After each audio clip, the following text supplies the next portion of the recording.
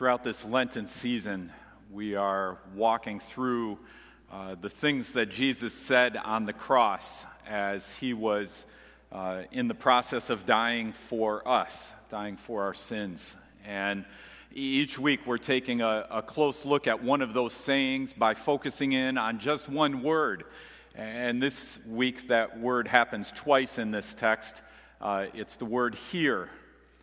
Here, woman, here is your son, and to the disciple, here is your mother. I want to start with a different question this morning, and that is, how can we tell the Bible's big story?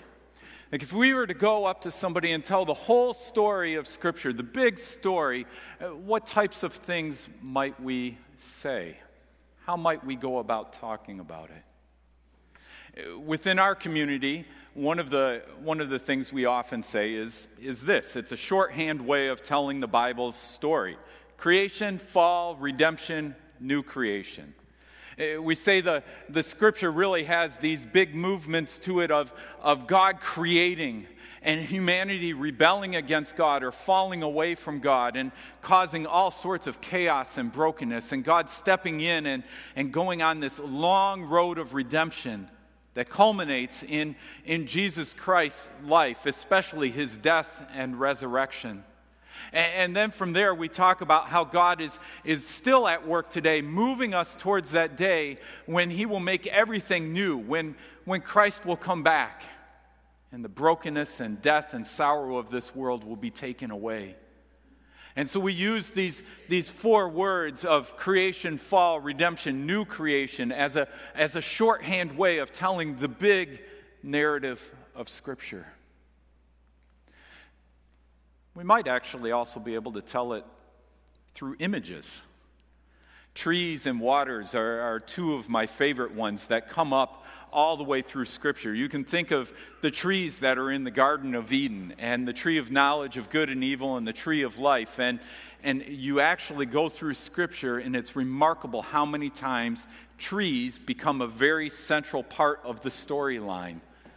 All the way through, and even some of the words they use to describe the cross actually reference tree in them in the original languages. And so all the way through the Scriptures you get this image of tree, and you can do the same things with water or a river all the way through, including our act of baptism. And that act of baptism gets woven into this image that tells the biblical story. And some of us might think of a few key words, and we could talk about God creating a kingdom in the beginning and humanity rebelling against that kingship of God. And you could look at the word kingdom and the way it plays out all the way, both Old Testament and New Testament. Even to the end of Scripture where it talks about the kings of the earth bringing their treasures into the new heaven and new earth. You could talk about covenant, or even the word peace. That biblical word shalom that weaves itself through Scripture. What's remarkable to me is when some of the even smaller words show up. And today we're going to focus on one of those, the word here. You may think, well, here, that's not that big of a word. But when you look at the word here and where it shows up in the Scripture account, it's all over the place. Redeemer University College this year has been focusing in their chapels on the phrase, "Here am I." And it's because it's all through both Old Testament and New Testament, people responding to God's work in their life by saying, "Here am I." And you get people like Abraham and Moses and Hannah and Samuel and Isaiah and Jesus. Even the Revelation 3 passage, that letter to the church of Laodicea, Jesus says, "Here I am, standing at the door knocking. If anyone will open that door and let me in, I'll come in and eat with him." And it's that location. There's something of this biblical narrative that's told by that word, "Here I am." Here am I. Here is water. The Ethiopian eunuch, he pulls that up as he's learning and hearing the gospel for the first time, and Scripture's becoming understood to him, and he's standing there with Philip, and he looks and says, here's water. Why shouldn't I be baptized now? and he enters into the kingdom of God's people. That word here coming to the surface again. Today we're going to focus on two other occasions where that word here tells part of God's story, the story of redemption. And the first is Adam's use of here way back in the garden. And the first occurrence of the word here in Scripture is when Adam uses it, and we'll spend some time with it.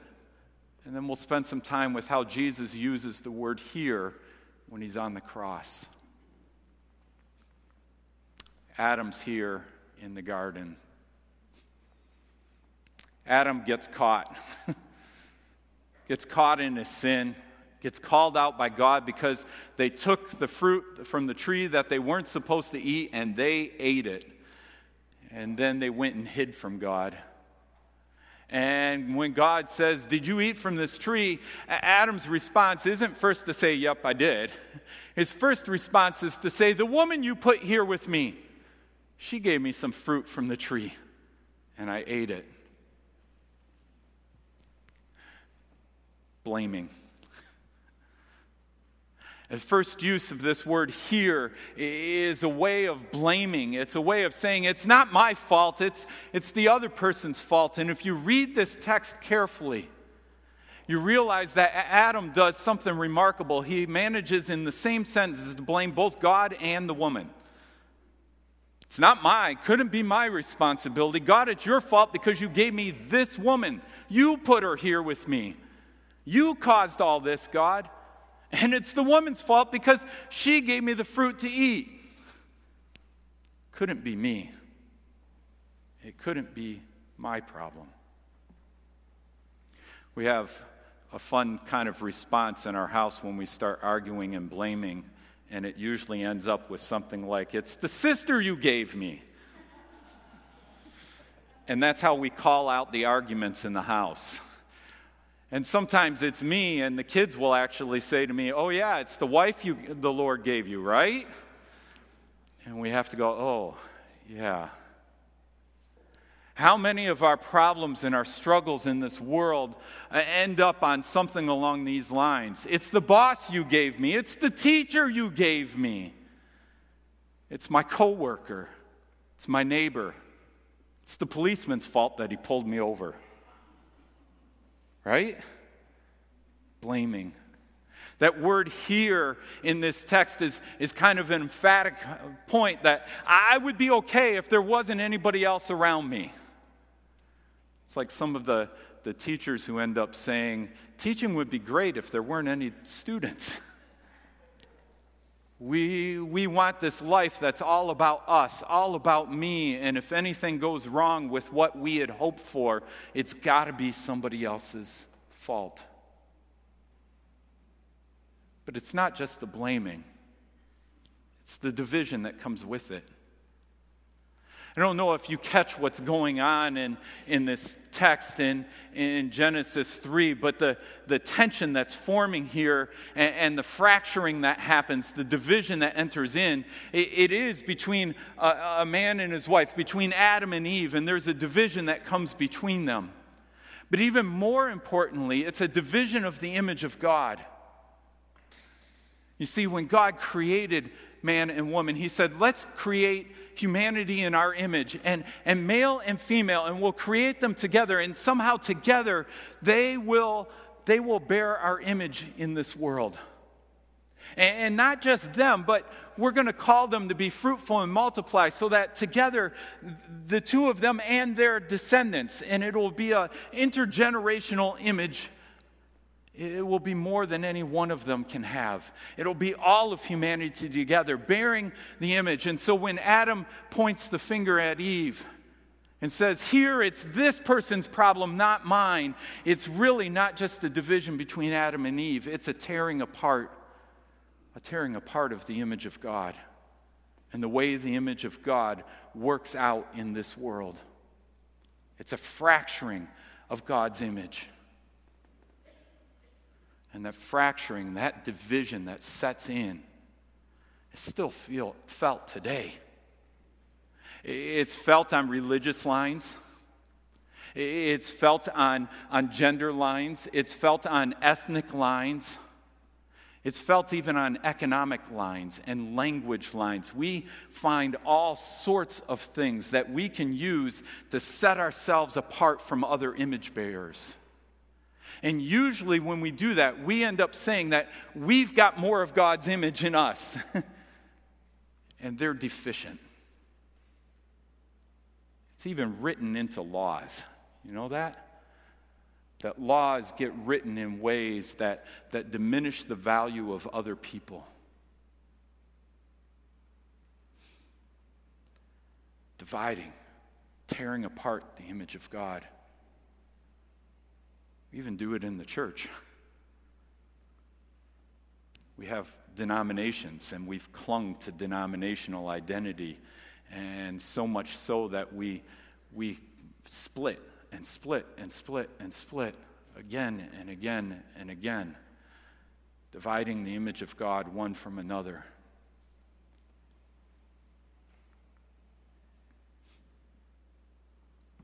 When that division happens, when people get divided from one another, when the image of God is fractured and torn apart, what comes afterwards is death. And Adam and Eve saw it in their own kids when Cain kills Abel.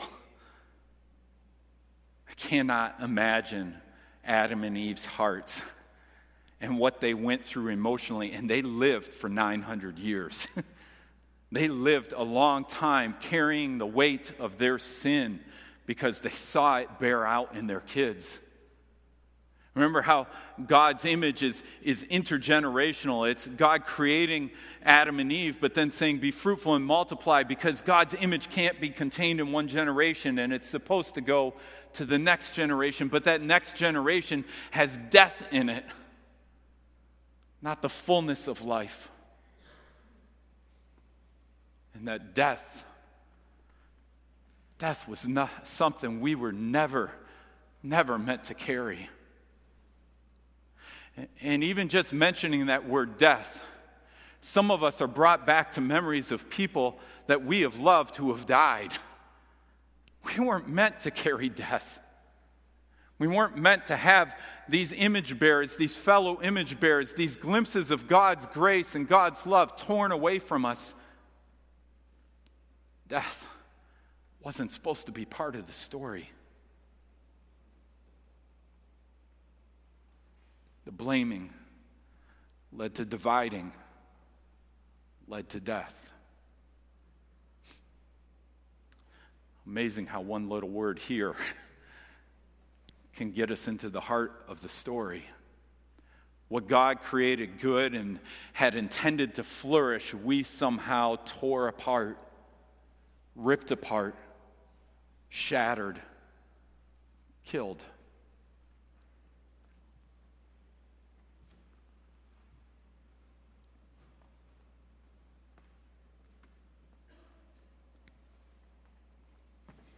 Even our technology doesn't work right. You want to advance? Thanks.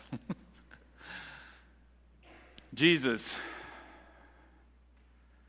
says, "Woman, here is your son." And to his disciple, "Here is your mother." Some people read that text "woman," and just as an aside, that when Jesus says "woman" here, it's actually a word that in the Greek was a term kind of of endearment. Dear mom, dear mother, my dearest mother. It's not a throwaway term. It's actually a term of respect here. Here is your son. Here is your mother.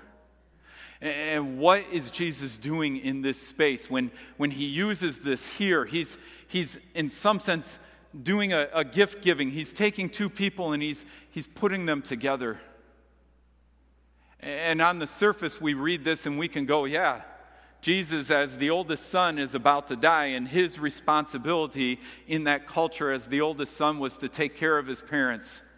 And if his dad was dead, which we assume at this point, him saying, "John, take care of my mom," is him making sure that someone is lined up to take over his responsibilities.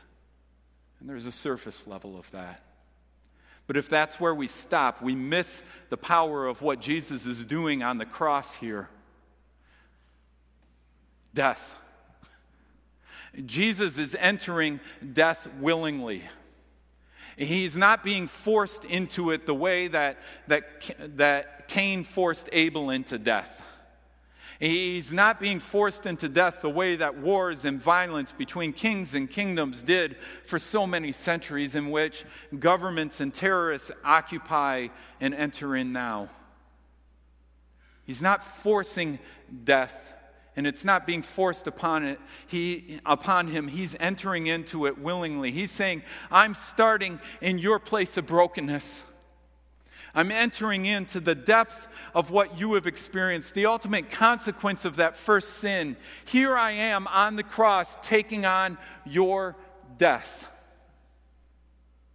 I'm putting it on myself.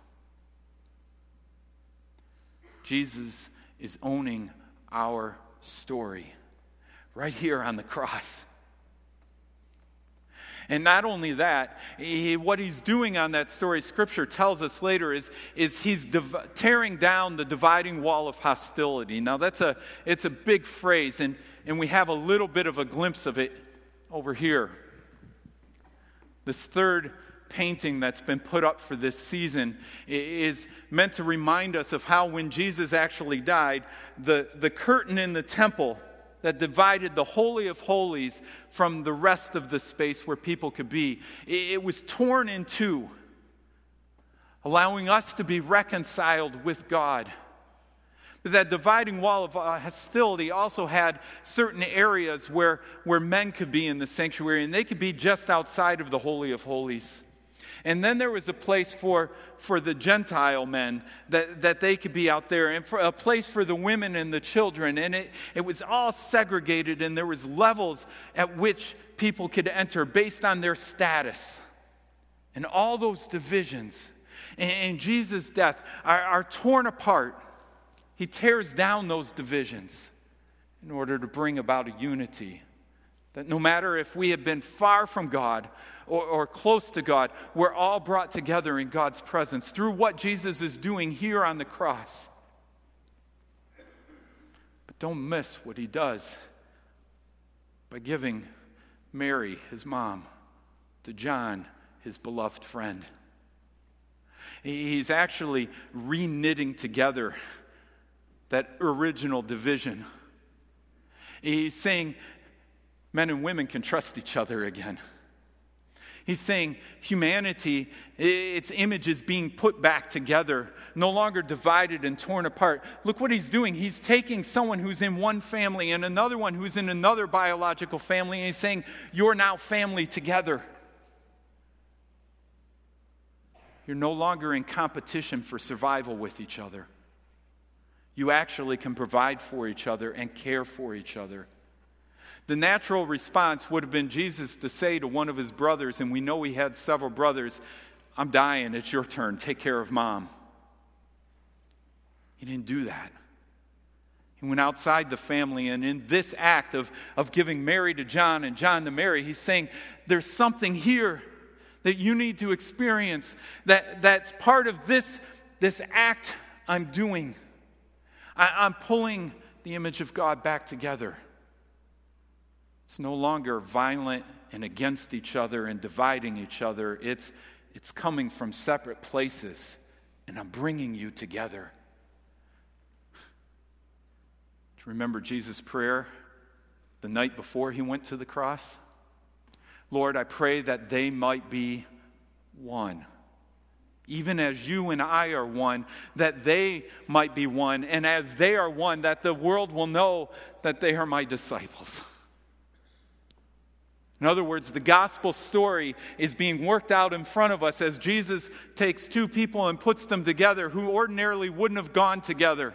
And he says, you're here together to care for each other, to love each other, to watch out for each other. I'm putting you back together. I'm putting God's image bearing in this world back together. And it starts at the foot of the cross. Perhaps the most significant thing Jesus is doing here, the thing that makes the rest of this possible, is that he takes the blame for us. Jesus was the only innocent person to ever live. The only one who was without sin, the only one who didn't deserve to be on the cross, the only one who didn't deserve God's wrath and destruction.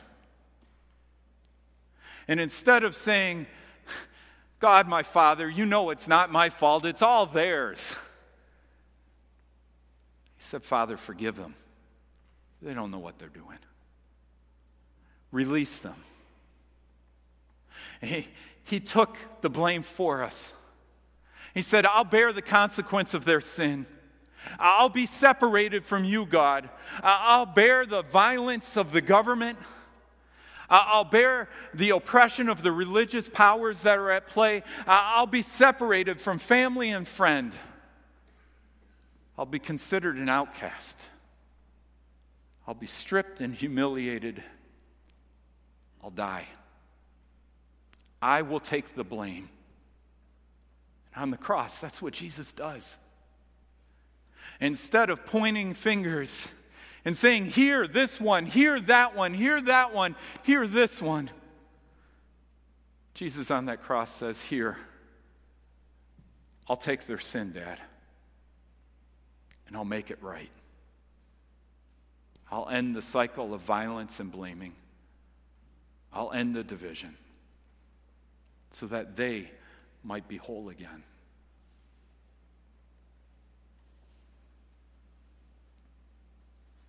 I'd like you just to look at the people around you. Just take a minute. You may not have actually looked in the face of the person next to you. It's okay. You can look them in the face. Just take a look. Jesus is saying to us gathered here today, here's your mother and your brothers and your sisters. Here are the people I'm giving you to each other, that you might love one another as I have loved you, that you might lay down your lives for one another as I have laid down my life for you. Here, walk with each other, carry each other's burdens, eat with one another as I have eaten with you, serve one another as I have served you, wash their feet as I have washed your feet. He's restoring the image of God. Not just in the past somewhere, but here today.